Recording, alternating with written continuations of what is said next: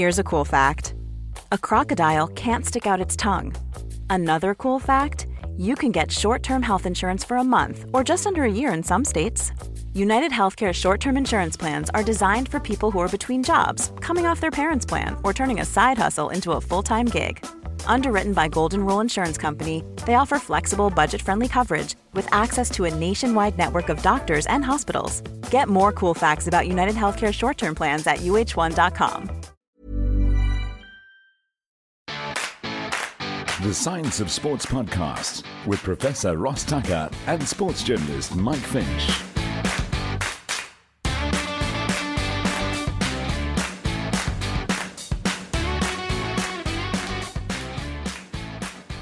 It's been, I can only say, a hell of a year in sport in many different ways, not only from the drama and the controversies around sport, but also in some of the beauty of the sport. Most recently, of course, the Football World Cup, which was quite spectacular in my opinion. And to kind of wrap up the year, we've got, as usual, Professor Ross Tucker, who's going to be talking to us all the way from the UK at the moment, where he's having a bit of a holiday in the freezing cold. And just down the road from him, Sean Ingle, who's the chief sports writer for The Guardian, who is always considered as a sort of third member of our podcasting crew. And he's going to kind of, he's the great thing, Sean, is that you've been to many of the events, in fact, all the events that we've wanted to go to. And finally, we're catching you at home. It must be nice just to be home for a change after a lot of year of traveling. Yeah, it's been a busy one, starting with the Winter Olympics in Beijing when we weren't allowed out of our compound. And there was sort of armed security and a 10-foot fence to keep us away from the ordinary Chinese population, you know, right through to a busy summer with the World Athletics, Commonwealth Games, European Champs, Wimbledon, and then more recently the World Cup in Qatar. So it's been a busy one. It almost feels like when you look at a year ahead, you know, you see the highlights and you look at the Olympics and the World Cup football every year. It's sort of every 4 years. But every year there seems to be more big events, you know, events seem to get bigger and larger and more important. And this year it's all culminated really in a year, probably the fullest year I can remember in sport for a long time. Would you agree, Sean? Well, I think COVID had a little bit to do with that, because you had the World Athletics Championships pushed in to 2022 and the Women's Euro soccer the same. But yeah, no, it was an extraordinary year in many different ways on and off the track. I feel like I have less capacity to absorb it all as I get older, though. Yes. I'm sure it's one of those where when I was younger, I could take in all the sport. I couldn't even, when we were talking to Sean before coming on, I didn't even remember the Winter Olympics that happened, never mind what happened at them. And I remember at the time I was immersed in it. I loved watching it. But now it's like I have this end of year amnesia that I don't even know it happened. And next year, I'm sure will be the same. It's also the same. I guess the Winter Olympics for us in South Africa, less relevant, so probably not on our radar as much. But also, as you mentioned, the Commonwealth Games, you know, a major sporting event, which kind of almost was, you know, down the rankings of all the other events that were happening around the world. So yeah, a very, very busy year where any of those events in a single year without it being so busy would be, you know, ranked as the top sort of 3 stories of the year. So yeah, very busy. So let's kick things off a little bit. I want to kick off with Ross. As usual, we don't like to discuss it, but there has been very much an entertaining element to this element of sports and sports science, and that is the doping, cheating stuff that's gone on this year. Of course, there's been the usual doping scandals, but there's also been a lot of cheating scandals as well this year, and we're going to talk a little bit about what's happened in chess. We've even got a fishing story where there was a cheating scandal in fishing as well, which is absolutely remarkable. But I mean, Ross, one thing that never seems to go away in the area of professional sport is that people are always looking to try and find a way to win, even if it's not the right way. Yeah, and 2022 is the year where we, I think, ourselves on this podcast started to make fun of it a little bit because we could. Because if you didn't, I don't think you'd watch much, because you have to be able to set it aside. And then the next step after that is to laugh at some of it. And when you learn about stories of anglers sticking lead weights and fish fillets into their fish, and vibrating anal beads, which we got from Sean. Well, we didn't get the beads from Sean. We got the story. we got most recently a South African who somehow managed to cheat Zwift in a way not like you see normally, where a guy passes you at 9 watts a kilo because he pretends he weighs 21 kilograms.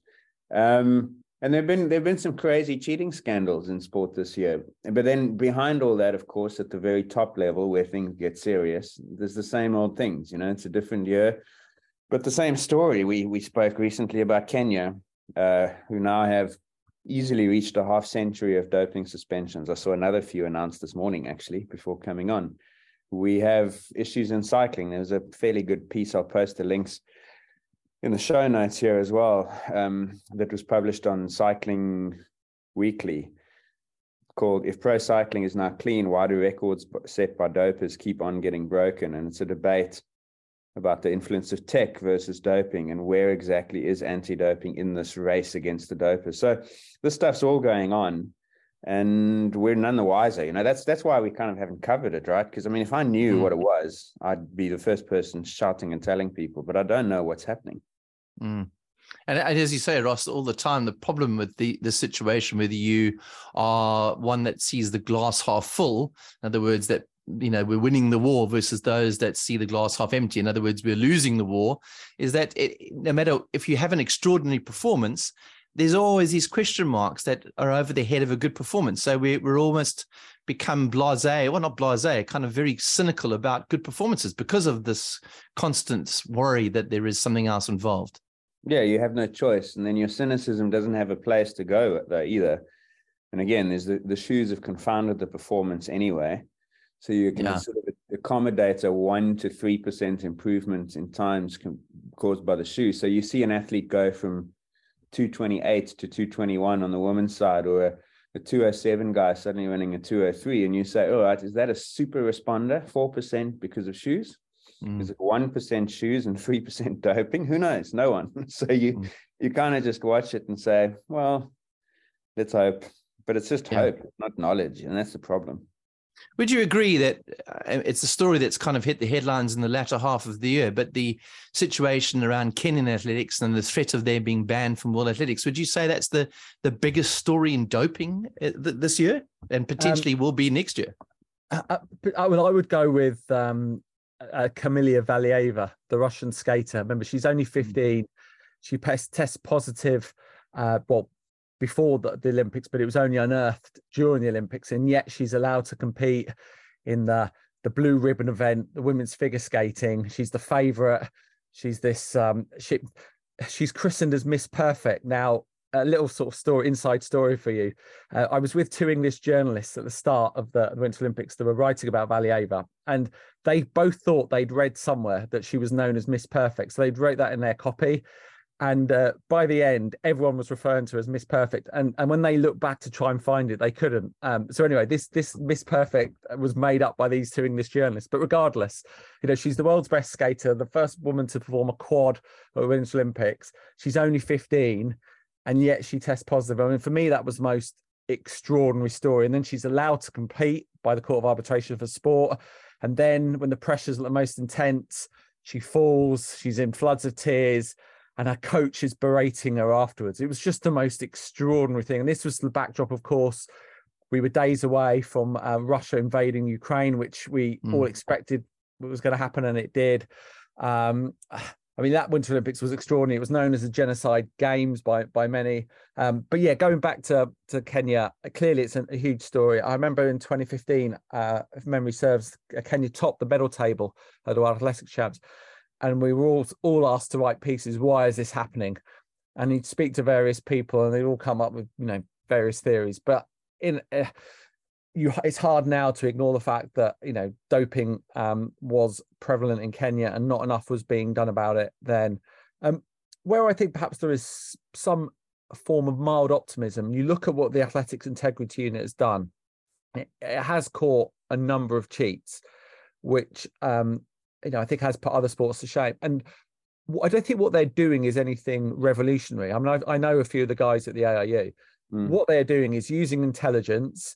They are testing at times of the day where, if someone has microdosed late at night, they might be able to catch them at 6 in the morning. Even if they don't catch them, when they knock on their door, the athlete may not answer. So they're not, they haven't discovered any groundbreaking new technology. But what they are doing is actually trying to catch the cheats, which is more than a lot of sports. Do you know, Sean, what proportion of the AIU's resources, staff, finances, and so on are being directed towards Kenya as opposed to other places? Because this I suppose goes to the structure of anti-doping, because a place like, let's say Italy, UK, Spain, even South Africa, USA, most anti-doping is delivered by their national anti-doping organization. Kenya's is largely being delivered for now by the AIU and WADA, I suppose, because theirs is not resourced enough to do it. So the AIU's, maybe because they're independent, has uncovered the extent of doping, or partly uncovered the extent of doping in Kenya. When I have this nagging feeling that, the only reason it's not known around the world is because no one independent is looking hard enough. That's the cynic again, though. So do we know how much of the AIU is in Kenya compared to other places? We don't, but the fact World Athletics has recently got the Kenyan government to give them a bunch of money to funnel to the AIU suggests it's a significant amount. But I've not seen any figures from the AIU, and they probably would say, but it must be significant given the numbers they have found, or have convicted in the last sort of 3-4 years. It must be significant. I guess next year it's probably going to be, if not the big story, it potentially could be the big story, unless, as the Kenyan government have promised, that they are going to be more strict in terms of finding and uncovering potentially drug cheats in Kenya. But again, the question is it coming from the federation? Is it coming from the government? I mean, if you look at the Russian situation, obviously we know that governments can get involved in helping their athletes perform because it's good PR for the country, isn't it, Ross? Yeah, and I don't think that doping in Kenya is coming from the government. I think the government is passive and not maybe looking to stop it from happening, or incapable of doing it. But I don't know. My impression of Kenya has always been that it's set up a little bit differently, and that you've got camps, agents, coaches who work in smaller groups, more elusive groups potentially than in the systematic systems that we saw in Russia. I don't know whether Sean's got any insights from his contacts at the AIU, but I get the impression that it's a little more cellular, if that makes sense. No, I would agree with that. I spoke to Seb Coe last week, and there was no sense that they wanted to ban Kenya as a whole. I think Coe regards them as an important athletics nation. He ran against Kenyans when he was in his prime, and he likes the country a lot. However, there comes a point when you are getting so many athletes banned. I've spoken to other coaches, particularly in Britain, who are like, hang on a second, this is unfair. Yes, it may not be state sponsored, but if they're looking the other way or they're not doing enough about it, my athlete is potentially going up against someone that's better than them because they're cheating. And so I think certainly within the sport, there is a lot of frustration and anger even that this has been allowed to go on for so long. I would say, there are obviously some incredible Kenyan athletes, and I've been to Eton a couple of times up in the Rift Valley, and you see school kids that may be 7, 8, 9, and they're bombing along at the sort of pace that would make me make me have a heart attack. So that I'm not saying there aren't incredible athletes up there, but clearly there was a situation going on for too long and nothing was resolved.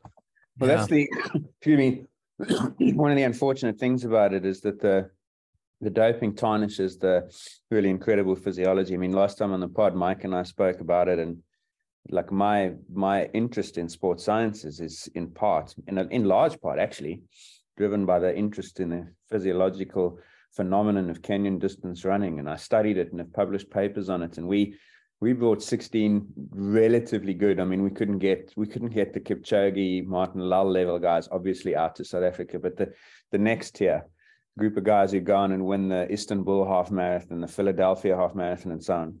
And we tested them, and they really are fascinating runners, and their personality, their psychology, everything about them is so interesting. But now the doping has tarnished it all, and we're so binary now. It's just doping. Well, it's not just doping. There still are remarkable athletes, and the density of amazing distance runners in Kenya is incredible. But if some of them are 2 to 4% better, even 1% better because of doping, that's a minute to a minute and a half in a marathon. And that's the difference between being unknown and being a second-tier marathon top 5, never mind, maybe even winner.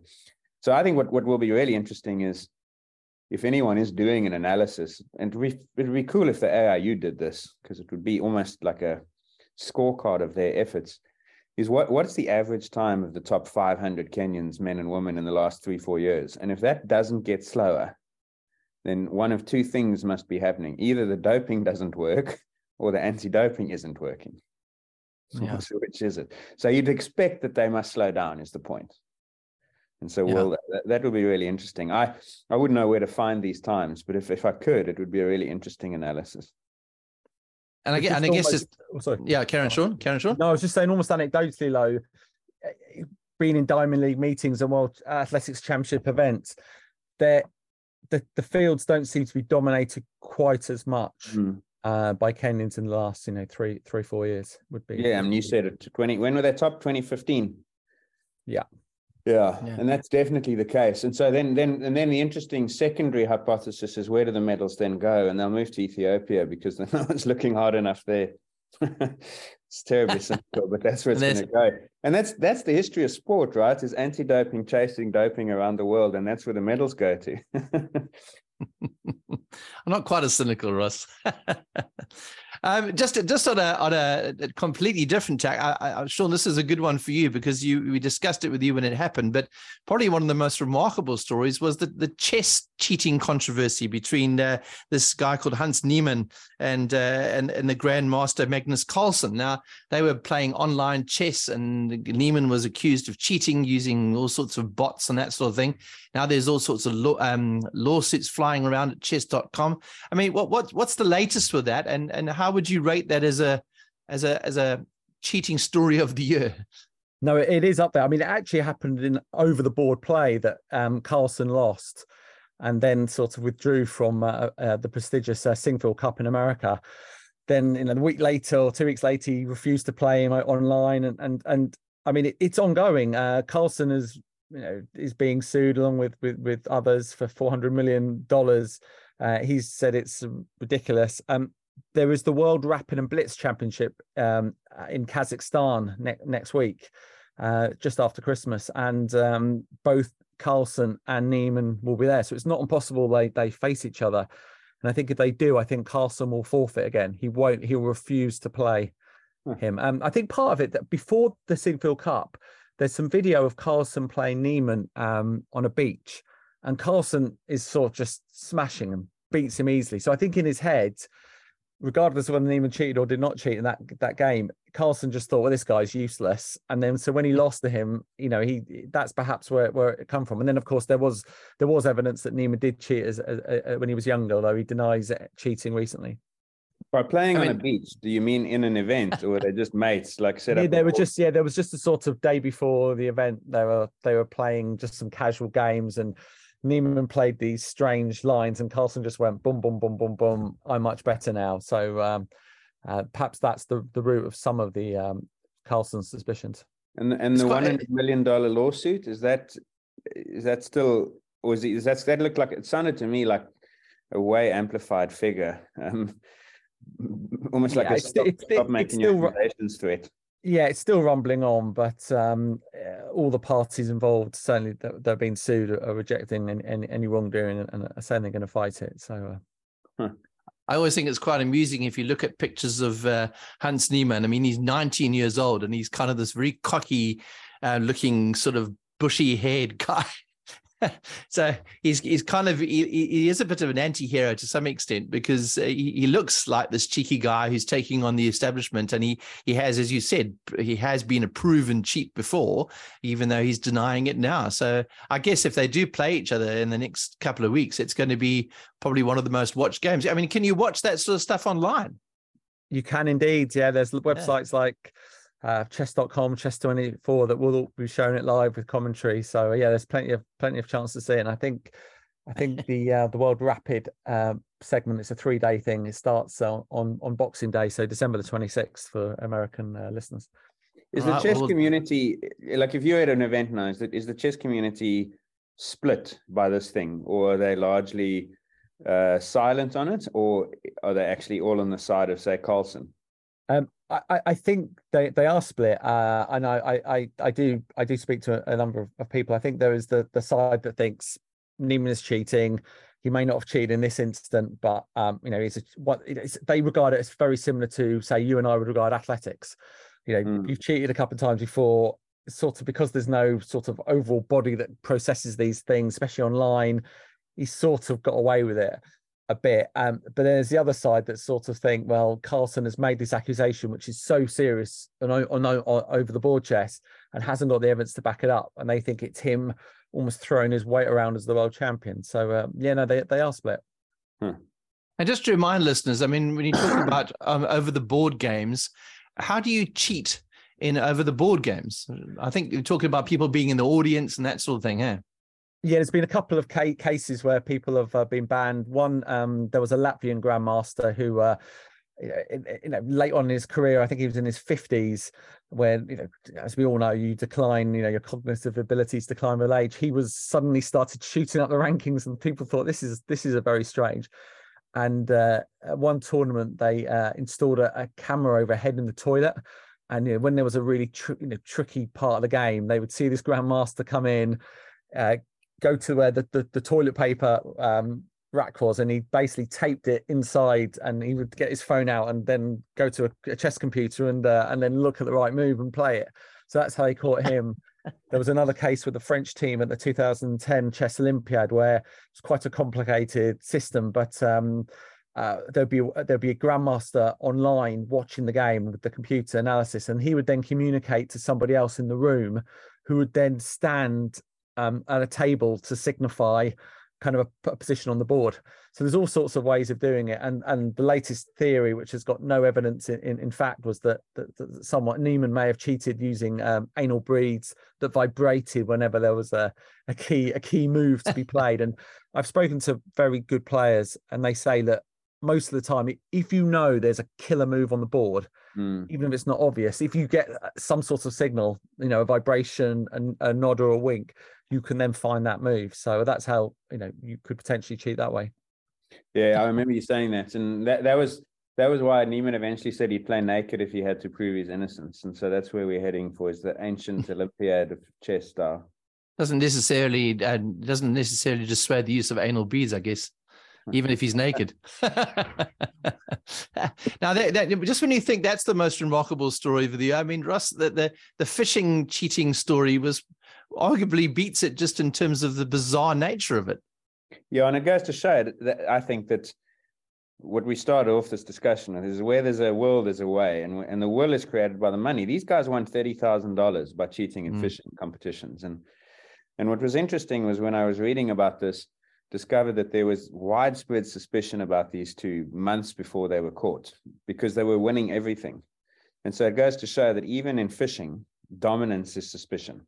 If you dominate in a sport where you shouldn't dominate, because, I mean, it's fishing, what are the chances you'll win every competition you're in, right? Like, you're going to have to at some point be unlucky.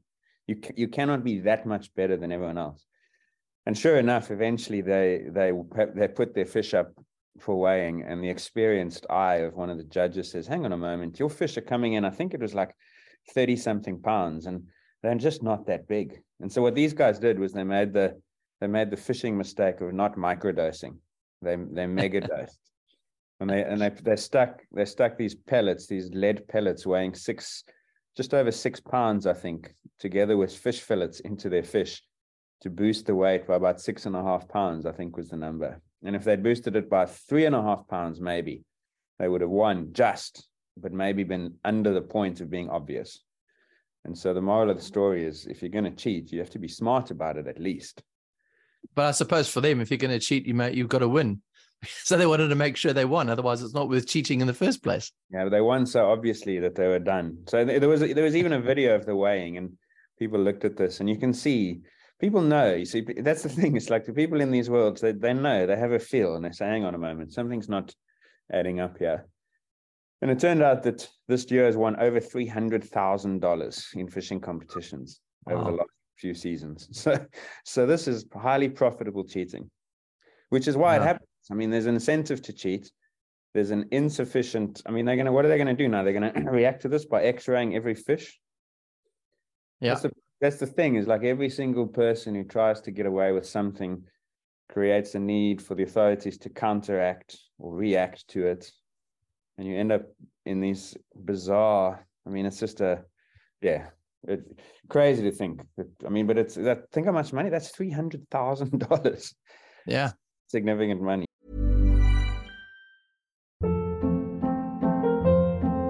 Hold up. What was that? Boring. No flavor. That was as bad as those leftovers you ate all week. Keke Palmer here. And it's time to say hello to something fresh and guilt-free. Hello Fresh. Jazz up dinner with pecan-crusted chicken or garlic butter shrimp scampi. Now that's music to my mouth. Hello Fresh. Let's get this dinner party started. Discover all the delicious possibilities at hellofresh.com.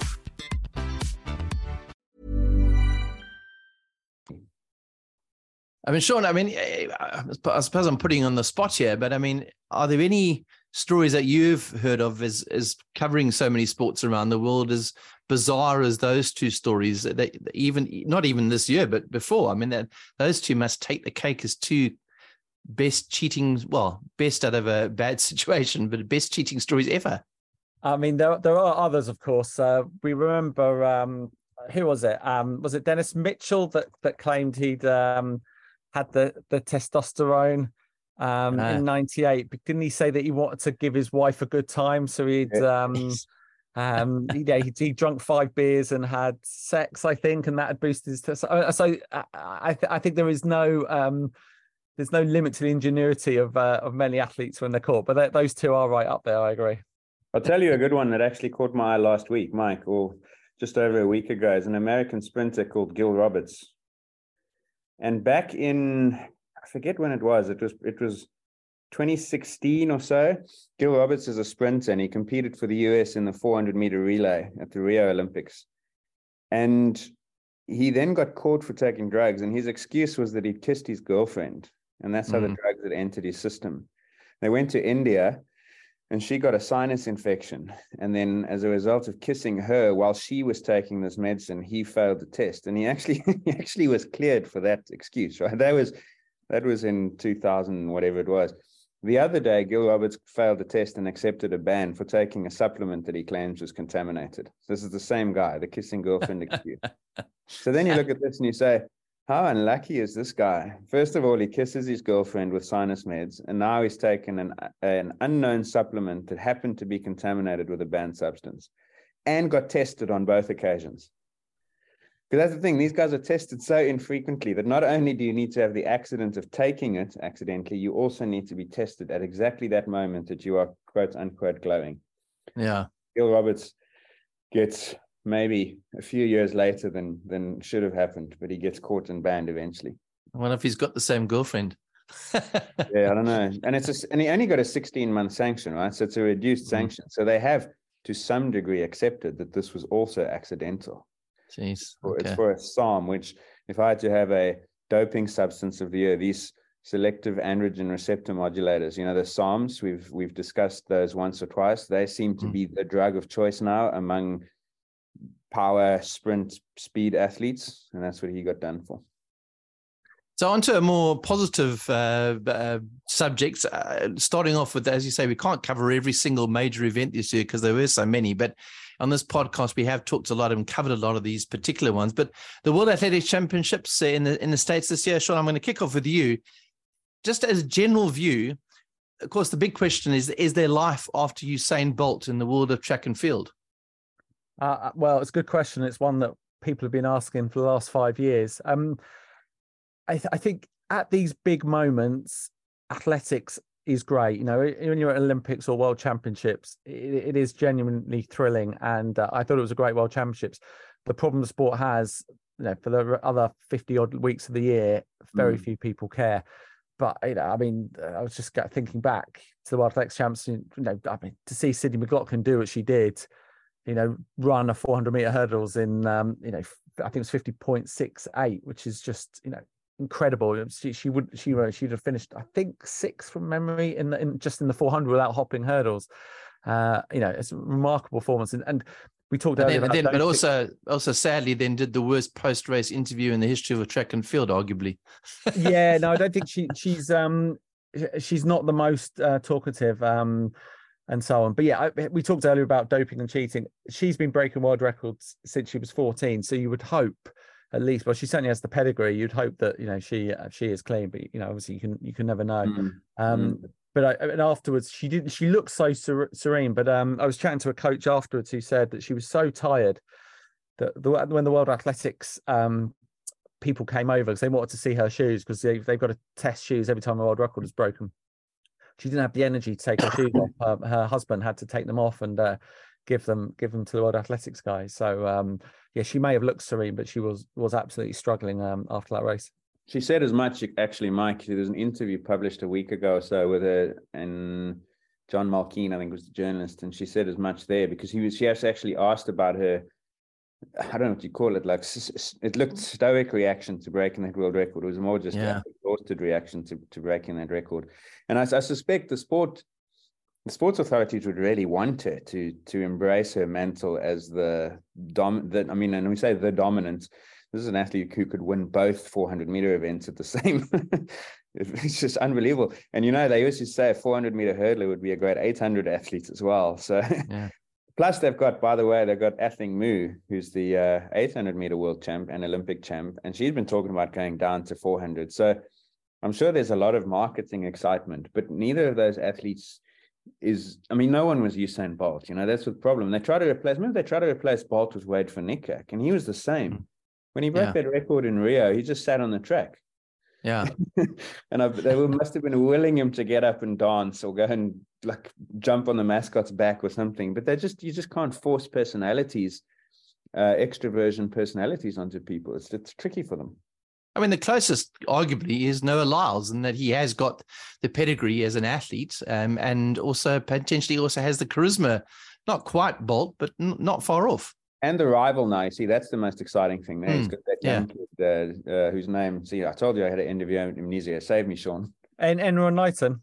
That's the one. Thank you. But no, it's interesting. I mean, Lyles does want to, I was in the press conference after he won that 200, and he sort of said, I want to be an influencer. I want to do this. I want to do that. I know he talked about going to the Met Gala and Paris Fashion Week, and he said, I don't just want to be a track and field athlete. And I think the best of the athletes realize it's not just about going to the track and running. That's only a part of their job. If they want to earn the money they want to earn, they have to sort of go places like TikTok and Insta and everything else where have people care about what they do. And I think I wouldn't necessarily want track and field to follow boxing in many ways, but boxing and MMA are very good at selling their sport, very good at selling the personalities, creating rivalries, creating a demand for people to watch. And I think track and field is still strikes me a little bit sort of, back in the 50s or 60s, that sort of attitude of, we'll put on a show, people come and watch. And actually you need to do far more to market the sport these days, any sport that is. What's interesting, you mentioned about MMA and boxing, in MMA, for instance, that a lot of those MMA fighters are incentivized by the federations on their social media and their followers and that sort of thing. So there is a sort of organization and the federation themselves look at that. I mean, talking generally, as you say, around the personality of the sport, I'm always amazed that there isn't more, I wouldn't say media training, but social media training for those top athletes. I mean, when you speak to these guys in the zones after the race, do you find that some athletes are going to go, okay, right, you're going to get a good quote from Noah Lyles, but Sydney McLaughlin, you're not going to get much. I mean, does it frustrate you as a journalist that they don't sort of embrace that aspect of their personality? Yeah, completely. I mean, there are some brilliant talkers. Jake Whiteman, who won the 1500-meter gold medal, is an absolutely superb talker, lovely guy. There's some other Brits that are similar, but an awful lot of them, for media training, they seem to have been taught say nothing. And actually, the best of them do say something always. I ghostwrote Greg Rutherford, the 2012 Olympic long jump champions book, and I used to see him on the circuit a lot, and he would always have something to say. He would be happy talking about doping. I remember we talked about, there was someone had just been popped, and he said, he had a long jump track built in his house, and the builders had been asking his dad So is Greg doping? What's he on? Is he on the good stuff? And Greg used that to make a point that everyone thinks athletes are doping, and he wasn't, and he insists he wasn't. But he said that was the mindset of the average person. But whenever you came and spoke to him, or he spoke to us at Mixo, he'd always have something to say. He'd happily chat about the Russian doping. He'd happily chat about, he'd happily slam his own federation. It was just him as a person. But I think athletes should give more of themselves, when actually a lot of the time they're just taught to talk about, I want to execute my race and do a good performance and off I go, and that's never going to sell the sport. And do you think sorry, Mike, like you're a media guy, have you ever had to help an athlete learn about media work?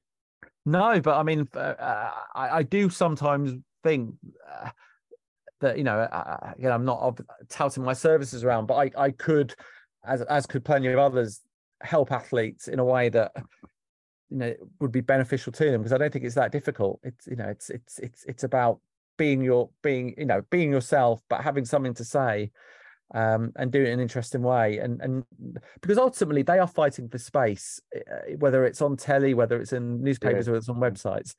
And when you have got this football, this great behemoth, and and other big sports as well, you're a small sport, but yet the advantage athletics has got is a very simple sport. We all from the ages 2, 3, 4 run faster, jump higher, throw further. It's not hard in theory to explain to a general audience, but the athletes have to make people care, and a lot of them don't, unfortunately.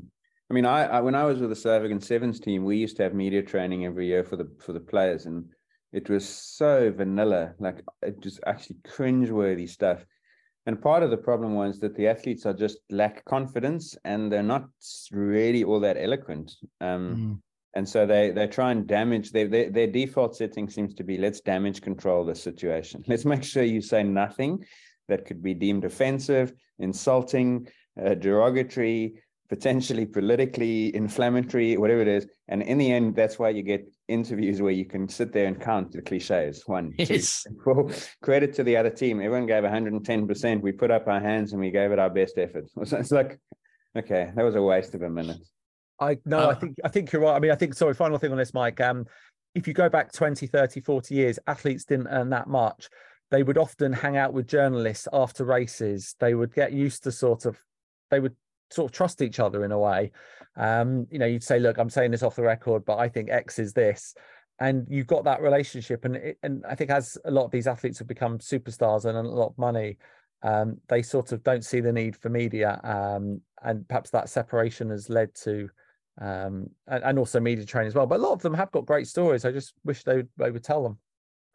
It's interesting. I noticed the World Marathon Majors came out sort of just over a month or so ago, where they talked about the fact that there was reduced prize money now for the World Marathon Majors, purely because, and I don't quote them directly, but it was something along the lines of many of the runners out there don't either care or don't know the top runners in the world. And that was indicative of the fact that even at World Marathon Majors level, they identify that, if another Kenyan, unless it's a Kipchoge, who's well known in the sort of zeitgeist, it's just another Kenyan, another Ethiopian. And almost to differentiate themselves by being media friendly, I guess would help raise the profile of these athletes, so that we understand not only are they brilliant athletes, but actually we start understanding a bit more about them. And I think it's that element that always makes me a bit sad that top athletes don't get maybe what they deserve in some of the sports like marathon running, purely because, there's a language barrier, there's an education barrier, there's all sorts of things which are involved there. So it's a tough one. It's a tough one. Right, so let's move on to, I guess, probably the biggest scientific controversy of the year. Now, Ross, I want to ask you to sort of kick this one off, but maybe the poster girl of this, Leah Thomas, was probably one of the big stories around transgender sports in 2022. It's a story that never seems to go away, but it's one of those stories that amazingly is creating controversy, yet the science speaks for itself. Yeah, and it's moving so quickly in so many different directions. I remember learning about Brownian motion, which is the motion path followed by molecules. And if you follow them, they're just all over the place, generally heading in one direction, but not in a straight line. And that's how this issue sometimes feels. If you go back a year ago, we were coming off the Tokyo Olympics, and Laurel Hubbard had become the first known trans woman to compete. And there was some controversy about that. There was a now infamous press conference where her rivals, the medal winners, she wasn't one of them, were asked about her participation, and they one by one said, no, thank you. And you got a pretty strong impression from that about how some of these female athletes feel about this issue in their sport. UK Sport then had commissioned an Australian woman called Dr. Rosalind Carbon and her company to do a in-depth investigation into the science, the human rights issues, the legality, the social elements of it. And that report came out, I think, in about November last year. And it pretty much concluded the same thing that World Rugby had a year before it, which is that you can't balance inclusion of trans women with fairness to women and safety in some sports to women. And so at that point, I think it became that was a watershed in the whole debate, because from that moment forward, it becomes quite clear that whatever sports are doing, they are choosing. Now, you can take the approach of the IOC, which we'll get onto, because that's now very recent, literally in the last day or two. You can take the approach that FINA then adopted this year, where you can say, and it's the same as World Rugby's, where you can say that you won't allow biological males into women's sport because the advantages created by male development, androgens, literally the word means male, andro, making, genesis, are so large and irreversible, you can't get rid of those even when you suppress testosterone, that you cannot have inclusion of those athletes and ensure fairness to women. That's the fundamental point. And so now we all understand that sport's making choices. And from that point forward, it basically becomes just a spot who's making what choice. That's all it is from now on. I mean, and people are trying to dress it up and justify it and make it more complicated than it is, but it's pretty straightforward. It's you choose to allow unfairness into women's sport because you are prioritizing inclusion, or you choose not to allow it because you prioritize fairness and safety. That should be the end of it, and everyone can now get on with it. But unfortunately, it's been made a lot more complex than that. Sean, I mean, what I find interesting about this is, do people really care about it? Because it obviously only affects certain sports with certain instances, but is it a big story in sports? Yeah, absolutely. I think 50% of the world's population care about it, and certainly by looking at our traffic, whenever we write about it, it does resonate. I think what's very interesting, we still have this culture of fear.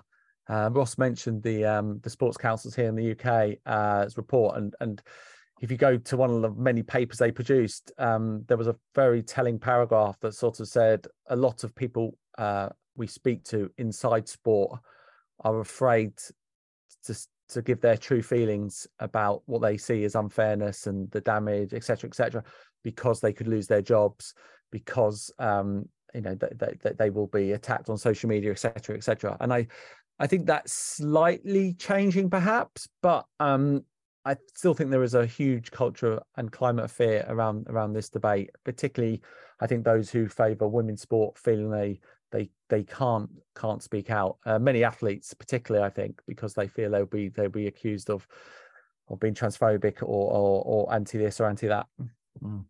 I mean, is it a difficult? Most recently, Mike, sorry, I was just going to say, literally the most recent thing that happened was in US cyclocross. 2 out of the top 5 in the women's race are trans women. Neither of those 2 athletes had much pedigree to speak of before that. So, and this is the surest thing. So, sorry, I was actually doing a history lesson and I interrupted myself. Leah Thomas came in March this year and effectively confirmed the biological papers. So the papers were showing that when you suppress... Let's just remind listeners who Leah Thomas is obviously the first openly transgender athlete to win an NCAA title as a woman, having previously been a biological male. So just to kind of explain that, and I mean, and scientifically is still a biological male with maybe suppressed testosterone. We don't know exactly what the testosterone levels are. There's been some controversy about that, whether it was below the targeted 5 nanomole per liter. Because, and if you're coming to this new, what the authorities have tried to do, going back more than a decade, almost 2 decades, is to say that if you identify as a woman, but you're male, we will allow you into women's sport if you suppress your testosterone levels. In other words, take away what we believe to be the source of the advantage, and there's no longer unfairness, and you're good to go. The problem is, and really the only question that matters in that model is, does taking the testosterone away remove the advantage?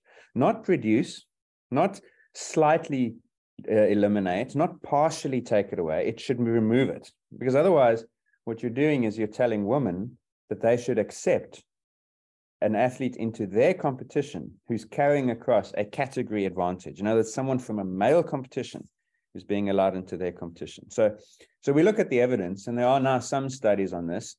Just for disclosure, none of them on elite athletes.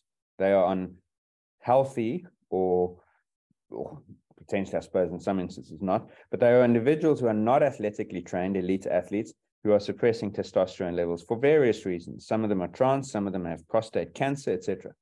And you say, well, what happens to them? And yes, they get slightly weaker. Their hemoglobin levels drop. They get slightly slower in running tasks and so forth, but not fully. In other words, they retain a significant part of male advantage. And then you allow this person into women's sport. Now, the prediction you would make is that a person who's ranked, say, 30th out of 100 in men's competition will leapfrog women and suddenly find themselves in the top 3 or 4 in women's competition because they're carrying through male advantage. And that is exactly what has happened. So Leah Thomas was ranked in some disciplines outside the top 200 in men's competition, is now an NCAA champion, swimming times that are legitimately world-class, beating Olympic swimmers in women's competition, having previously been, whilst not an average swimmer, relatively mediocre as a man. It's the same thing that had happened a week or two ago at the US Cyclocross Championships. Cyclists who were reasonable in the men's competition, but by no means elite, are now champions and medalists, podium finishers in women's competition. So we are seeing the fulfillment of the hypothesis or the prediction that the scientific evidence makes. And that will happen more and more and more until sports get to grips with this and do what is fair for women. Yeah. Sean, I'm interested to know, when you approach this subject, how do you deal with it? Because, you know, as you know, you're going to get the hate mail, as Ross has experienced. Is it just, do you write it purely on the facts and the scientific facts about what's out there? How do you approach these sort of stories? Well, I mean, I'm a reporter, so my job is to report. And I think a lot of journalists, though, they shy away from subject because it's too controversial, because they know they will get abuse. But I don't know, I just think as a journalist, if you're not running towards the fire, if you're not interrogating big stories, whether it's sport, politics, whatever, then you're not doing your job. So yeah, I've taken a fair bit of flack, but I think it's an important subject. It's going to be remain an important subject. So therefore, I should cover it. It's as simple as that, really. But the thing is, the media, and you alluded to this already, so forgive me for repeating it. The fear that Sean spoke about, that affects so many different organizations or groups.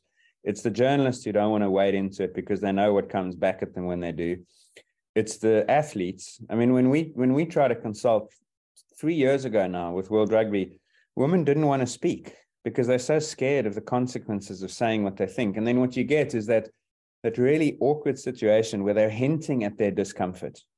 You know, you'll ask them and they'll say, you know, we're quite nervous about this. What that actually means is I'm really scared.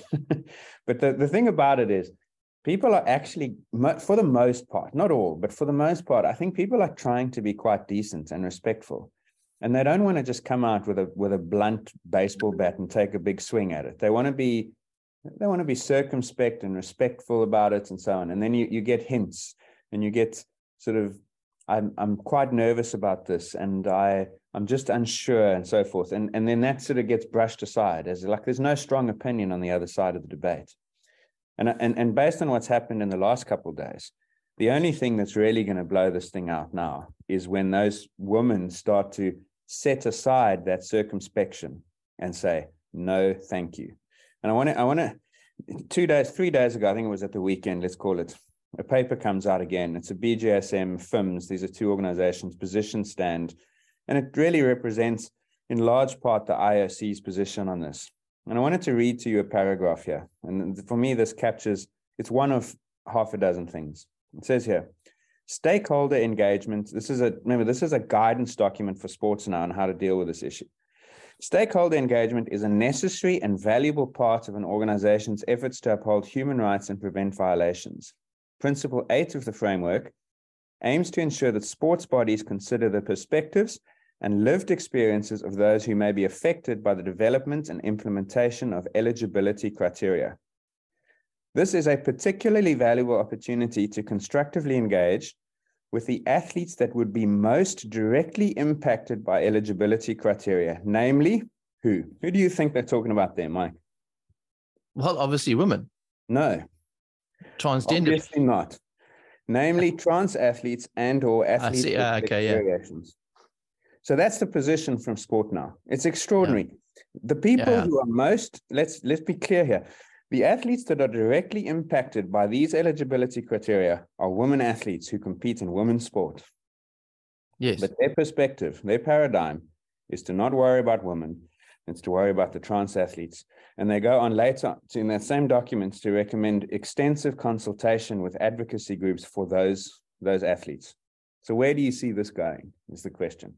It's enormously frustrating because the science is quite clear. The UCI surveyed elite cyclists, and I think 90% of their female cyclists said, we do not want trans women, male advantage in our category. FINA did the same thing, and the figure was in the 80% range. Whenever you ask women athletes in an anonymous way what it is that they want for themselves, they will say, we want women's sport to be female only. Yeah. And these sports, one after the next, not all, there are some at least common sense approaches being taken, but so many of them are just discarding that viewpoint, and they are including biological males in, despite the fact that we know you can't take the advantage away. And I mean, you read that, namely who? Well, women, you'd think. No. It's unbelievable. And that's why I said yesterday, the only thing now for these women to do, having been so let down by their sports organizations, is to say, we will not compete and we will not allow this to happen. It's unfair because all they want is an equal opportunity to train, be recognized for their performances, but they're being denied that, and they're going to have to boycott if someone doesn't step in. And the next big body, and maybe Sean can take over here, is World Athletics. What will they do? That will be very important in the first quarter of next year. I mean, Sean, the groundswell is definitely in favor of what Ross is talking about, women's sports standing up for the integrity of their sport. It seems that is the way it's going, even though there are some organizations that are yet to make that decision. I mean, I honestly, I slightly disagree. I mean, I think it's still very mixed. You have FINA that have essentially said, as Ross said, that banning trans women and suggesting there should be a third open category. But then you get sort of World Cycling, which is suggesting some level of unfairness is okay because of inclusion. So I think it's still very mixed. Yeah. World Athletics is interesting. I was there in Eugene in the summer where Seb Coe said that fairness is non-negotiable and biology trumps identity. So you would think that they would be in a position closer to FINA, but I think they're very careful and also wary because of what happened with the Caster Semenya affair. They had to go to obviously the Court of Arbitration for Sport. It cost them over, I think, $1 million to defend their position. So they're very wary of doing too much that could end up back in CAS essentially. And I think they're perhaps waiting to see what happens with FINA. I do wonder whether they were going to make a decision at the start of this month, and they've kicked into touch for a few months. They were perhaps waiting to see if anyone challenges FINA's position at CAS first and see what happens there. But we're in a very messy situation, and we haven't even got onto things like the New York Marathon offering prize money to non-binary athletes. Yeah. So we had, someone that won $5,000 in the New York Marathon for running, I think, a 2:45, and I think someone won $4,000 for running a 3:09 marathon, which are very average times. But that's a different issue, but it's also related, obviously, to this one. Same root cause. And then last word, in the same paper, no presumption of advantage. Remember when the IRC brought out their initial policy and they said that there should never be a presumption of advantage for a male, a trans woman, which I'm saying male, even though that'll offend some people. That's still here. And so it's literally saying, until evidence determines otherwise, athletes should not be deemed to have an unfair or disproportionate competitive advantage due to their sex variations, physical appearance, and or transgender status. Now, if you start with that position, then you might as well just open the floodgates, because the whole premise of categories in sport is that we understand that in general, or the typical case of one category has an unfair advantage over the typical case of another: male, female, heavyweight, lightweight, adult, youth, adult, masters athlete, whatever the case is. The whole point of categories in sports is to try and regulate unfair advantage because of these characteristics. But this is the only instance in which they wish to set that aside and say that we shouldn't assume that a biological male has an unfair advantage over biological female, provided they identify as the opposite gender. It's a ludicrous situation. And this is what the IOC's scientific minds have produced. It is cowardice, because they cannot be literally this stupid. So that what this is a decision to set aside knowledge in order for this ideology to instead be preferred. I hate this issue, and I don't know what it's going to throw up in 2023, but at some point, Leah Thomas, Austin Killips, the cyclist, there have been cases in skateboarding, there have been cases in surfing, there have been cases in disc golf, which you'd never thought of. At some point, there'll be half a dozen cases in swimming and in athletics and in cycling and in football potentially, and then maybe people will start sitting up and taking notice. But that's what it's going to take, because leadership has failed. I think there are two points I think worth mentioning here. One is that how much the debate has shifted in the last decade, and whatever you think of this issue, what those arguing for trans women's sport have done has been masterful in a way in terms of PR and managing to shift the debate. Last year I wrote about Dr. Richard Budgett, who's the IOC's chief medical and scientific director. I unearthed a letter from 2003 where he was asked about transgender women competing in women's sport, and he said the effect would be to make competition unfair and potentially dangerous in some sports and would undermine women's sports. And yet, 19 years on, here's a guy that is leading the charge on this.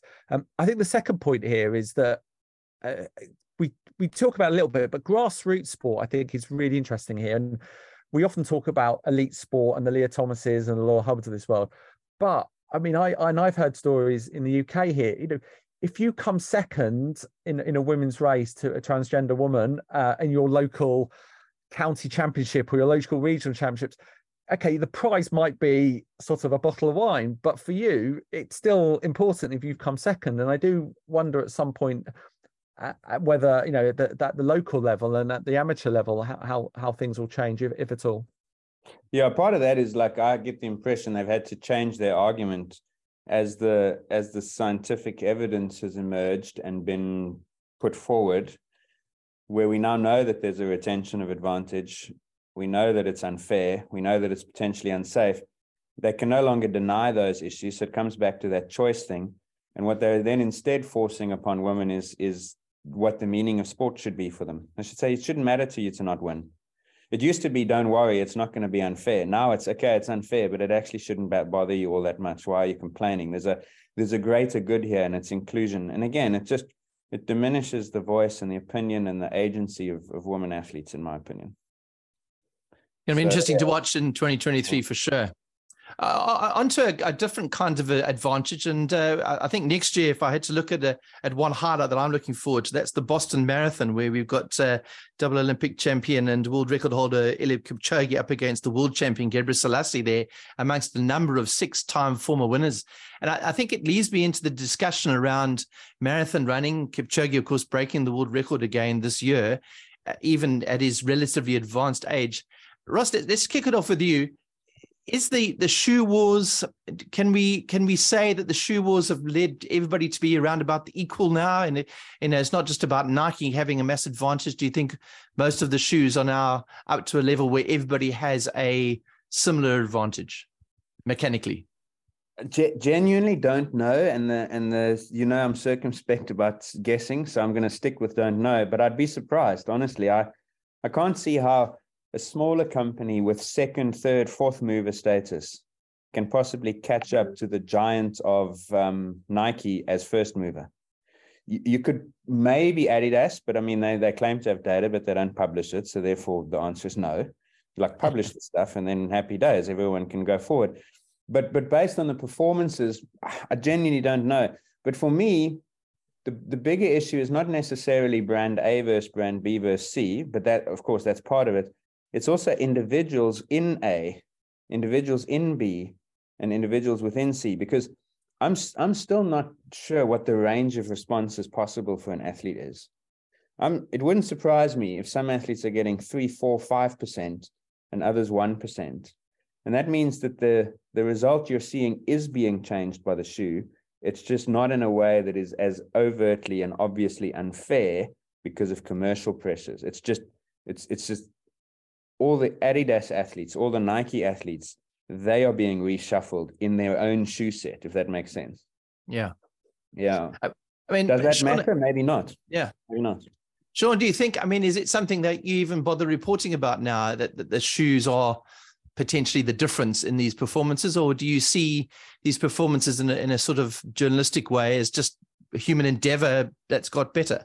I would slightly disagree with Ross in the sense that I think there has been a leveling out. Simply just, if you go back to 2019, I think 31 of the 36 podiums at the World Marathon Majors were Nike shoes. And this time around, it's much closer. So I don't disagree in the sense that Nike may well be slightly better than others, but at least we know the gap has shrunk. And if you ran in Nike in 2018, 2019, you had a ridiculous advantage, and now you might have a small one. So at least that's better. I think inevitably, the problem was World Athletics back then weren't acknowledging the fact that there was a big advantage. So that's what helped lead to so many of the stories about the super shoes, as well as obviously the performance gains they were doing.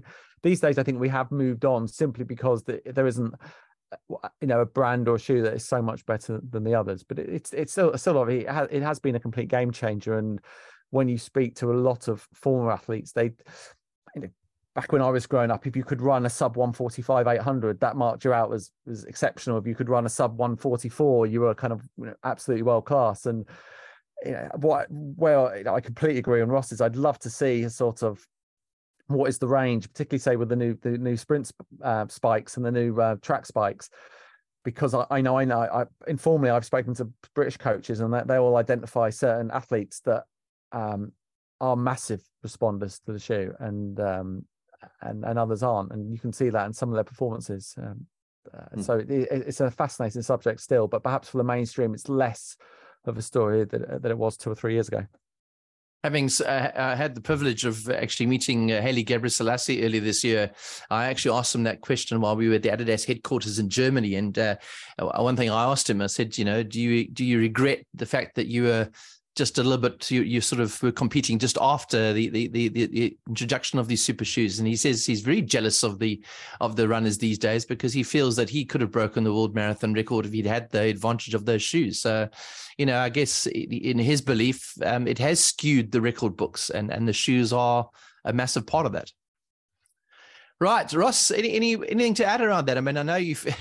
The interesting thing about this is that the super shoes haven't just, as Sean has just mentioned, not just about marathon running, they've moved into the track, and that, and to some extent, those track performances are now being skewed to a large extent as well. Yeah, and I did read something early this year, I forget where it was, but that the 400 hurdles, because remember in Tokyo, maybe the event of the games was that 400 hurdles where Karsten Warholm broke the world record. And so did second and maybe even third, or Dos Santos was third, right, Sean? And I don't think he got under the old world record, right? Yeah, from memory, that's right. Yeah. The top two, it was Warholm, Benjamin, Dos Santos. This year at World Champs, Dos Santos won the gold. Warholm had some injury issues. But I read that the hurdles was the event being most affected by the shoe, because the challenge with the hurdles, of course, is the stride pattern, and the shoe gave you 0.5 centimeter per step, and that meant that you'd be in a comfortable position with fatigue to still clear the hurdle with a better stride pattern. Sean, that's right. No, it is. And I think it's almost more noticeable if you see the women's 100-meter hurdles in Eugene. We had the Nigerian Tobi Amusan. Yes. She, her PB from memory was 12.40 coming into the event, but she'd swapped her normal hurdle shoe for some Adidas shoes that effectively long jumpers were wearing. I think that's right. And that gave her more of a sort of bounce over the hurdles, and she broke the world record running, 12.12, which is an extraordinary change to shave nearly 3/10 of your PB and win a world record. But yeah, so yeah, the effects of shoes are clearly still massive. Yeah, we need to make the hurdles taller for the women, especially. True, especially in the 400 meters. Yeah, the absolutely. 400 hurdles. And I've seen some data on this actually. If you look at typical leg length, the men's hurdles are definitely disproportionately longer than the women's hurdles in relation to the length of men's legs and women's legs. So I do think, and that's why the performance of McLaughlin, whilst remarkable, it's so close to the 400 flat because the hurdles don't disrupt them enough. Whereas in the men's race, they actually have to change how they run. So I think that it's not that it's going to happen, but it should. Oh yeah, I'm looking now. Sorry, it's the Adidas Adizero Avanti, which are 5K and 10K shoes. The Adidas build them as they reduce fatigue, so you finish 5K and 10K races with a kick. So it's remarkable that you could do that track, but because they have that sort of, I think it's 25 mil of foam or 20 mil of foam, it just gives you that extra sort of spring when you're clearing those hurdles. Plus a leg length advantage, eh? In other words, what, Ross? When you say leg length advantage? Well, longer legs is beneficial for. Remember, we spoke to Jeff Burns. This was probably 2 years ago now, and we were discussing why these shoes make such a difference. And the answer is in part energy return, in part fatigue reduction, but there's also a significant leg length component to it that a biomechanist can explain better than I can. But I suspect, in hurdles, that's going to be a significant part of it. Is if you got relatively longer legs, the hurdles are relatively shorter. But what I find absolutely fascinating about that story actually was that those shoes were used incidentally rather than deliberately. And we talk about all the research that goes into the shoes. But as Sean just described, those shoes were used for not their intended use. They were used just as a sort of, maybe these will work, and they did.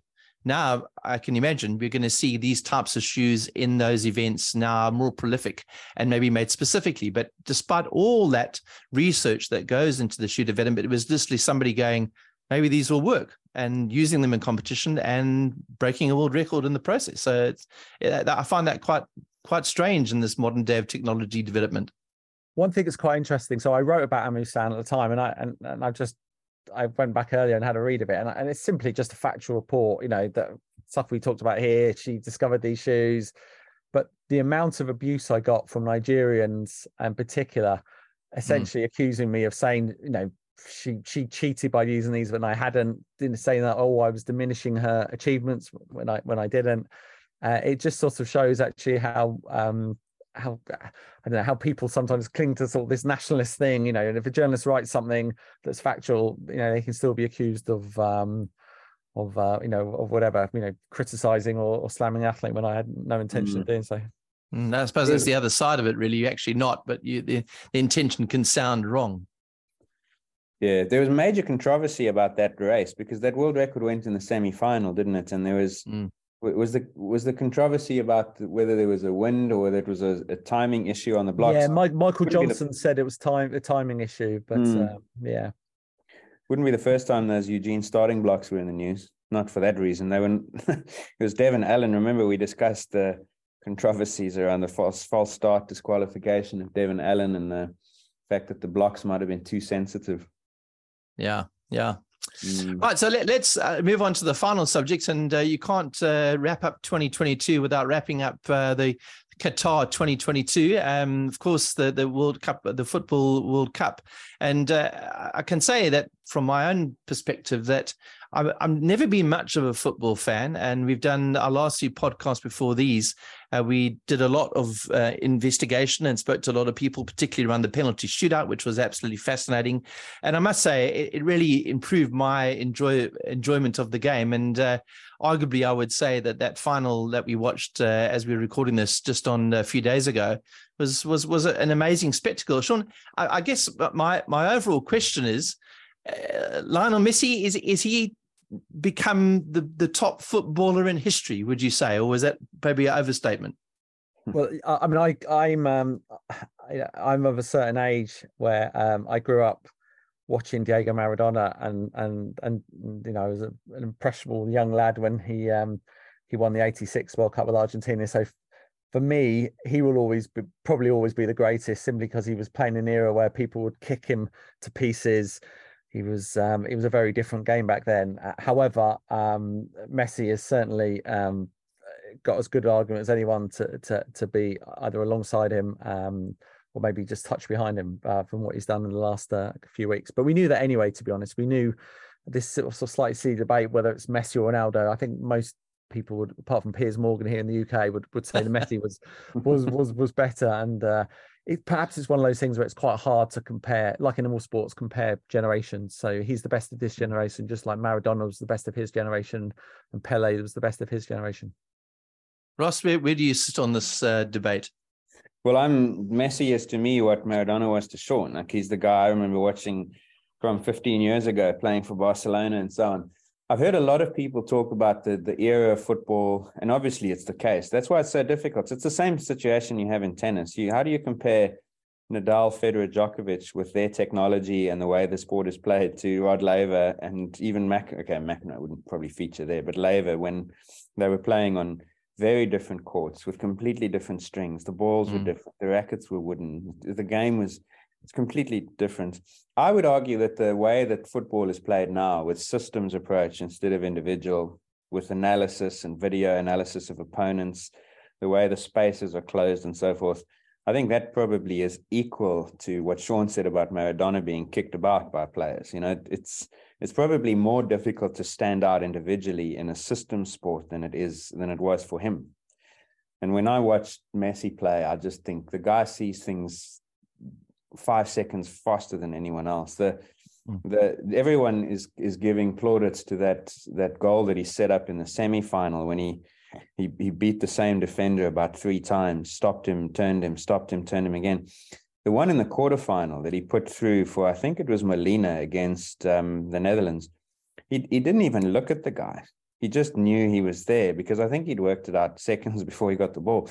And sometimes you see these guys and they just do things that no one else even sees. Again, in rugby, there were 2 or 3 players that you'd watch rugby just to see because they did stuff no one else even seemed to have the time to think about, let alone execute. And he seems to me to be the same as that. So it's just like the cross-era comparisons are ultimately defeating. People say, Messi won more Champions Leagues. Well, that's because Pele couldn't play in them because the Brazil government had legislation that prevented him going to Europe to play. Maradona was playing in some Champions Leagues, but back then you could only qualify for it if you won your league. Now it's top 4. So Maradona got fewer opportunities to win that than Messi did. So trophies won is not a good way to judge it. Across eras, the sport is different. I mean, I suppose that the acid test is, would Maradona dominate modern football like he did in the 80s? I don't know. Maybe not. I suspect not because of the systems approach to it. I mean, I must say, Sean, I kind of go with Ross on this one because I think the level of the game now is just so difficult to differentiate yourself and the standards are so high. And with my limited knowledge of football, just watching some of those touches that are just probably largely instinctual, put him in a different league in a sport that is massively competitive. You know what? Having now just given the case for that, if you put Maradona in the current football, he'd still have those touches. And he would be improved by the systems he was a part of as well. So actually, he probably would be. He would be at the same level. So would Pele. Pele probably would have been just as good as the 2 of them. So I don't know. I don't think you can tell apart the 3 best players in a truly global competitive sport. But by definition, they'll be equal almost. Sean? There's a great YouTube video of Pele doing all the things your favorite players do now, and sort of almost saying he was the first to have done this and that, and that's remarkable. And there are numerous Maradona compilations on YouTube as well. And there's one famous one, I think before the UEFA Cup final, where he's just kicking the ball up in the air and then doing all sorts of tricks with his shoulders. And Gary Lineker has always said this, that he was playing with Maradona. There was, I think, 100-year anniversary of the English Football League. And Maradona was just, he got the ball halfway line, he just kicked it high up in the air, and it just sort of landed on his boot. And he did it again and again. He said that he told everyone at sort of, England the next time, this is what I saw Maradona, and they were all doing it. These are great players, and none of them, they might be able to get one and kick it miles up in the end, it'd land on their foot, but that would be it. Then they'd have to run and get it. And Lineker, who I think is, I think he's an advocate for Messi as well, but I think he puts Messi and Maradona pretty much on a level, and that's fair enough to me. Is it? I mean, Sean, is it? We're asking this question on this podcast, but what you're suggesting is that this is obviously a big talking point in football about who is the greatest. I mean, is it a regular feature in the UK to discuss this? I think it's just a regular feature of life and journalism of us, and we're always arguing. In any sport, who's the greatest? Is X better than Y? I mean, it's just part of the way it goes, really. I mean, we're always doing it. If it's whatever the sport, whatever the situation, we're always trying to compare, to assess, to sort of have our sort of our pecking order in the pantheon. So it's no different in soccer. Yeah. I've seen so many memes with goats and the Argentinian flag in the last couple of days on Instagram that obviously the groundswell is in favor of Messi right now. But if there was a word I could retire from sports lexicon, it would be goat. The goat. I hate that. Really, it's anyway. Let me not be that old fuddy-duddy guy. Like, I just hate that word. Ross, just a final word from you. I know that you're obviously in your role with World Rugby, but there's a final thing on what's been happening in the world of rugby and concussion. That's also changed a lot this year, and been lots of there's been some controversy. There's been some developments there. I mean, where are we with contact sports and concussions at the moment? Yeah, I mean, there's a lawsuit, right? And that's the kind of the big thing hanging over it now. It's been a difficult year for the sport. It's been a difficult year for players who played the sport, of course, as well. One mustn't forget that. And, we did a podcast about a month back about the Amsterdam Concussion Conference, mostly, where the world's experts in sports concussion meet to discuss various elements. But of course, that conference was dominated by the issue on long-term outcomes, and particularly CTE, chronic traumatic encephalopathy, for those who haven't heard the term before. And, there's a position statement comes out. Ours is just, I was, for disclosure, I was an author on a statement on concussion prevention in contact sport. And we've just submitted that now for publication. So in the early part of next year, sometime in the first quarter, it'll come out along with 8 others. One of them would have been this long-term health and chronic traumatic encephalopathy piece. But they're gridlocked. They can't reach consensus because the scientists can't necessarily agree on the causal link between playing contact sport and CTE. And that's what we discussed in that podcast, and it'll continue to go. Obviously the sports take a lot of criticism, including from the Guardians, among the most critical of rugby in particular, which is to some degree understandable. I get it, but it's very difficult to try and explain to people some of the challenges in trying to change things now. I mean, I can't speak to what it was like in the 90s and the early 2000s, which is what a lot of these court cases are revolving on, players from that era. But yeah, it's been a tough year. Next year, the lawsuit, who knows where that goes? Is it settled? Does it actually make it to trial? How it proceeds? I don't know enough about the law to tell you exactly what will go on there, but I've got no doubt it'll be a big story next year. It'll keep a lot of people very busy. Sean, is it on your radar to discuss it? So it's one of those subjects which doesn't seem very sexy, but yet does affect sport. I mean, I think it's not just rugby, of course. It's all sorts of sports. And I think we're all wrestling, really. I mean, I come from a boxing family. My grandfather was the first Irishman to win a European title. I have cousins that train fighters.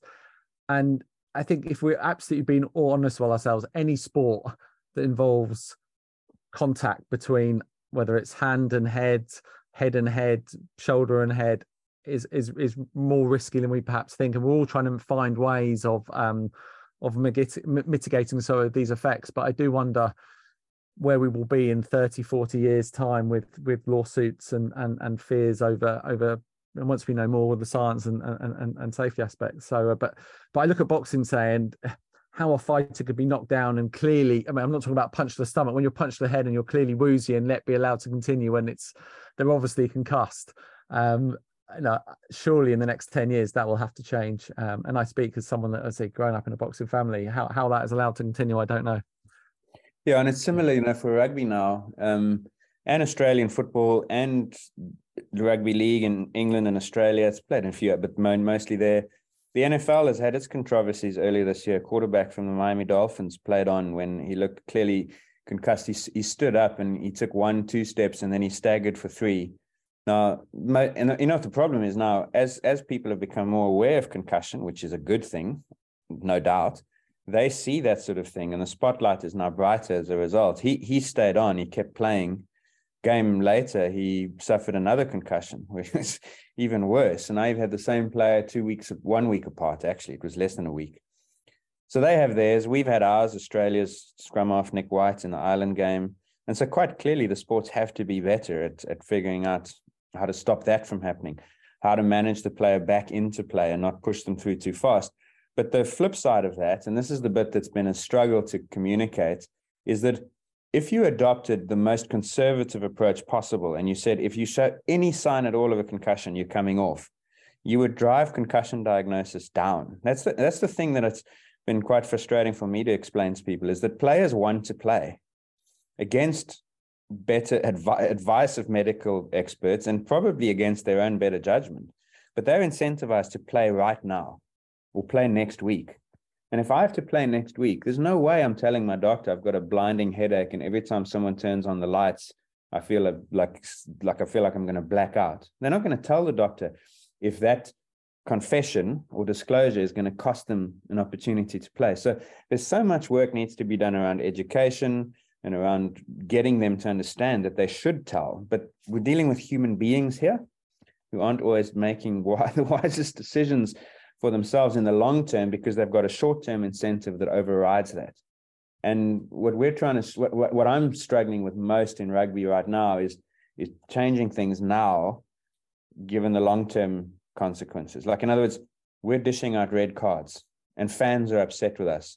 John on Twitter is upset. He's telling me it's unethical and disgraceful that I'm ruining rugby. Well, yeah, but what's ruining rugby more? Is it the brain injuries or the red cards? Pick which one you want more of.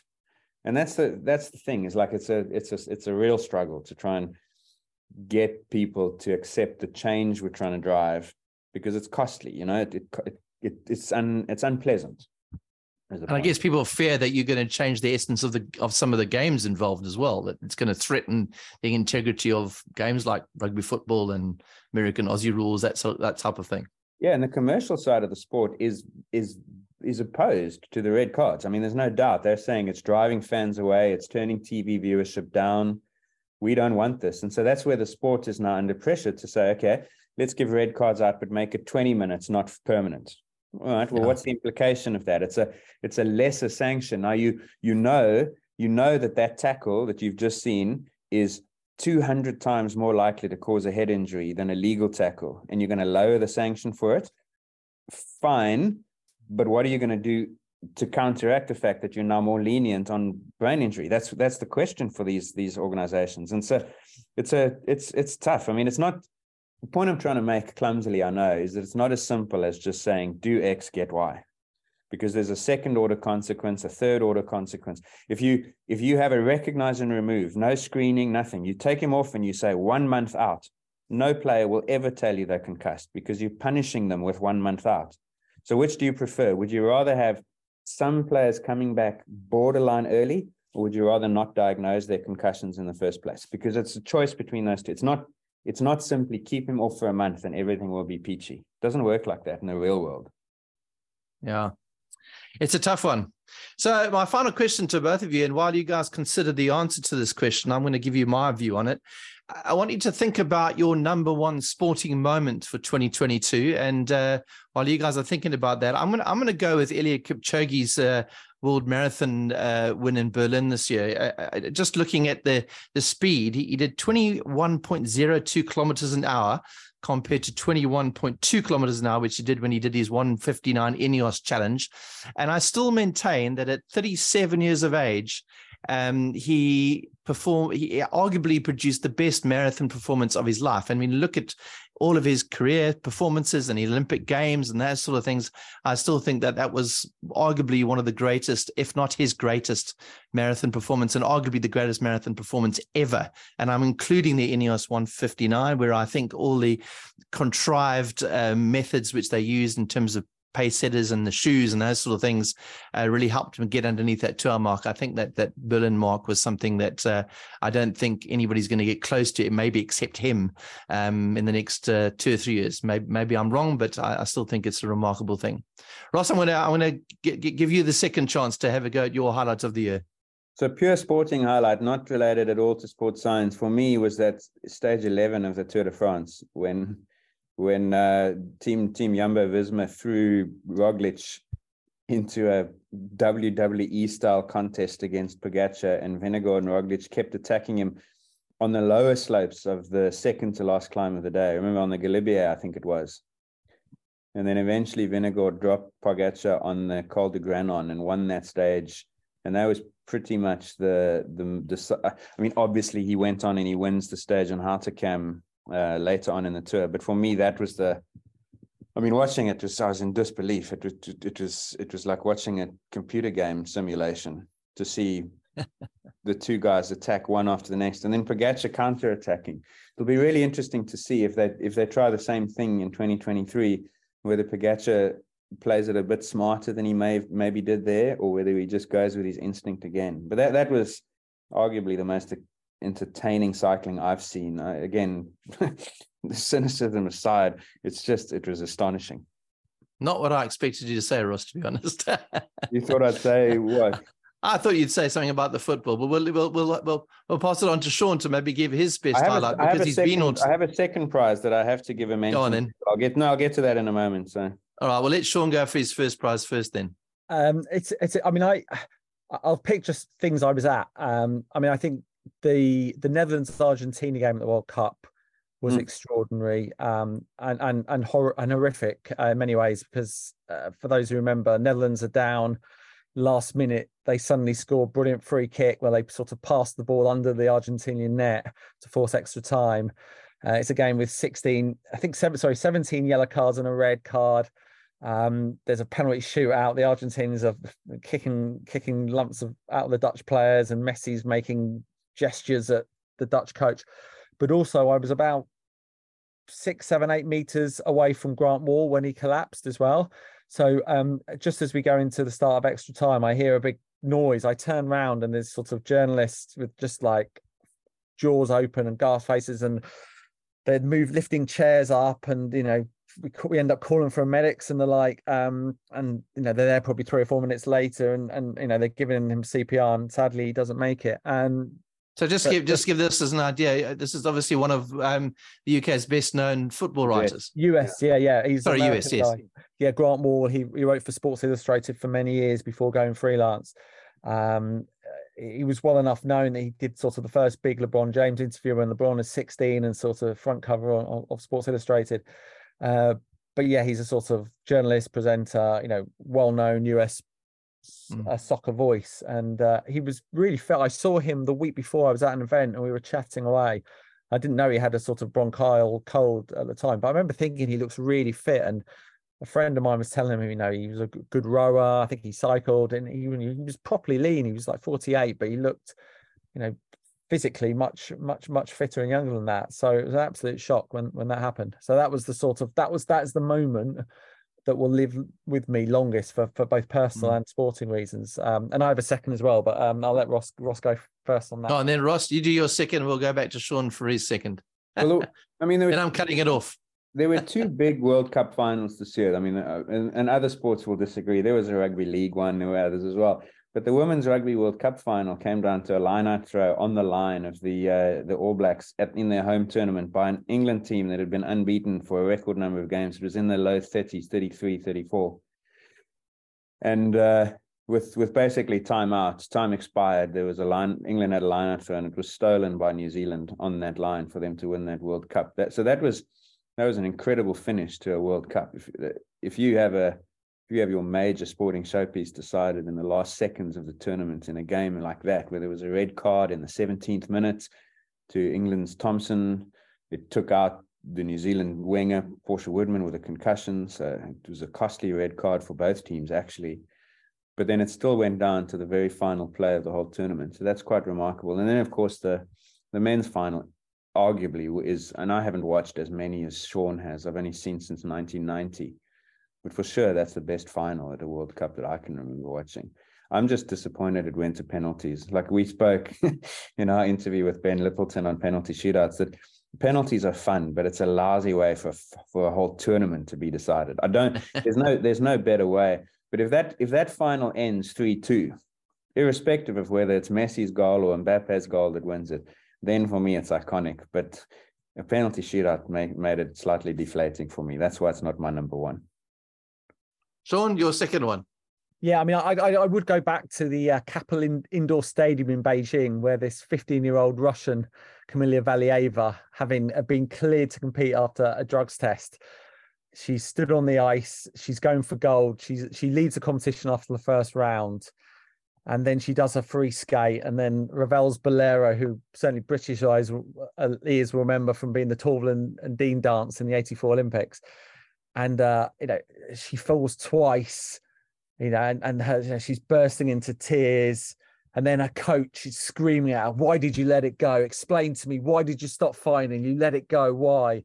And then her teammate finishes second. And she's dancing to the Cruella de Vil song, which is, I think, a homage to her coach, Terry Tubitsi, who's this sort of larger than life evil demonic figure. And just being there, and the skater that finishes second is sort of screaming, "I'm never going to skate again." And Alexander Trusovalis is, everyone is going well, everyone but not me. I hate skating. I hate it. I hate this sport. I will never go out on the ice again. Never. I hate it. It's impossible. It's impossible. You cannot do it this way. At her coach, it was just a remarkable night. And another Russian ends up winning it. And being there for the whole sort of week beforehand when this had built up, and there was sort of an English journalist colleague of mine had asked Valieva in the sort of practice area as she came through the mix zone, "Are you a cheat?" And like the Russian journalist had turned, and like there was lots of pointing and lots of anger, and it was just a remarkable week. Being in the action was a lot of fun. They changed the age limit now, right? I think they were going to anyway, but I mean, what happened in Beijing would not have dissuaded them of that, because it used to be 15 and I think it's now 17 or 18, right? Yeah, that's right. And the other thing is that again, I was chatting to skating types that know far more than I do when I was in Beijing, and they were saying this coach has a bunch of younger skaters that can all do the quad, which is sort of this super hard move. They're even younger. They're sort of 12, 13, 14-year-old. It's a bit like Kenyans, that a bunch of them all do 100, 130 miles a week. And then the very best, the ones that don't fall down through injury, make it. It's a bit like Russian skaters. There's a bunch of them in this sort of skating farm that get through, and they're brilliant at 12, 13, 14, but they tend to have injuries by 16, 17, 18. So the hope is by restricting the ages, and maybe it changes things a bit, but I'm not sure it will. Yeah, I don't know if it worked so much for gymnastics. I mean, we haven't even gone into it.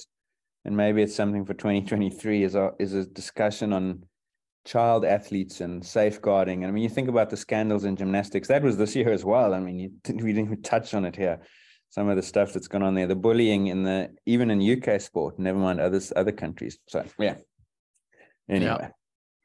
Well, thanks very much, Professor Ross Tucker and Sean Ingle, this chief sports writer for The Guardian. It's been an absolute pleasure just discussing this year. And I'm sure next year we're going to have plenty more to discuss. Of course, lots to look forward to in 2023. But this year has been certainly a year of controversy, drama, and also the pure enjoyment of the sport. So thank you to all of you for listening to us. And don't forget, you can also share on our Twitter feed, Sports SciPod. Let us know what you think about as the best sporting moment to 2022. You can tweet us on that and let us know if we've missed anything in this podcast. Ross and I have just got some final bit of homework to do. And that was, of course, the winners of our World Cup Qatar 2022 competition, which we had on the Super Brew channel, where we put together I think of the last 16 onwards. And then we had a bit of a competition. Quite a few of you joined that competition. And our top 3 will be winning a premium subscription to Spotify, and we will get hold of you on those channels. So I'm going to leave it up to Ross to tell us who our top 3 winners were. Yeah, indeed. Thanks very much for playing, everyone. I enjoyed it. It gave me more purpose watching these games than I would have had otherwise.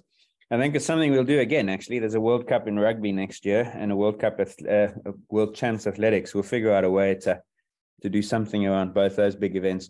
In any event, our winners this time around, and it's just for patrons. So I'm going to give an honorable mention first to Simon Cahill, who's not a patron, but is a riding mate of ours.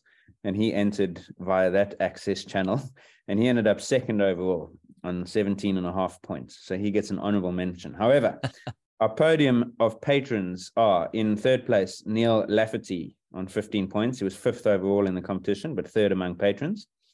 Thanks also to Neil for sending me a good link about the doping stories in cycling and the tech versus doping debate. That was his contribution.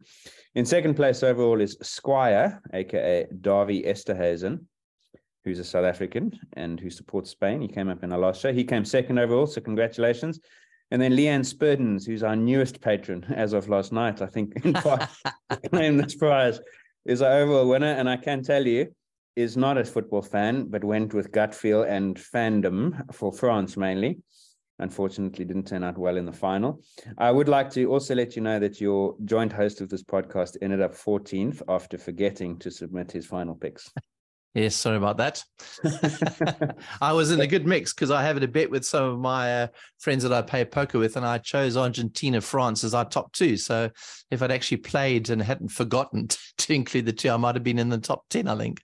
Yeah, well, you get bragging rights with your poker group. That's for Ross, sure. You were fairly high up there, weren't you, in the end? Yeah, I ended up 4th overall in the end. I was very poor at the start, but I had a good quarterfinals, so that helped me out.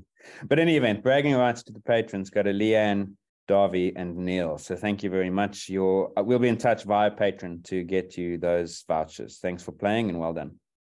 So Merry Christmas and a Happy New Year to all of our patrons and all of our listeners, and well done to our winners. And we'll see you back probably midway through January 2023 for our 5th season of the Science of Sport podcast. Goodbye for now. Thank you for listening to the Science of Sport podcast. Follow us on Twitter at SportsSciPod and on Instagram at Science of Sport Podcast.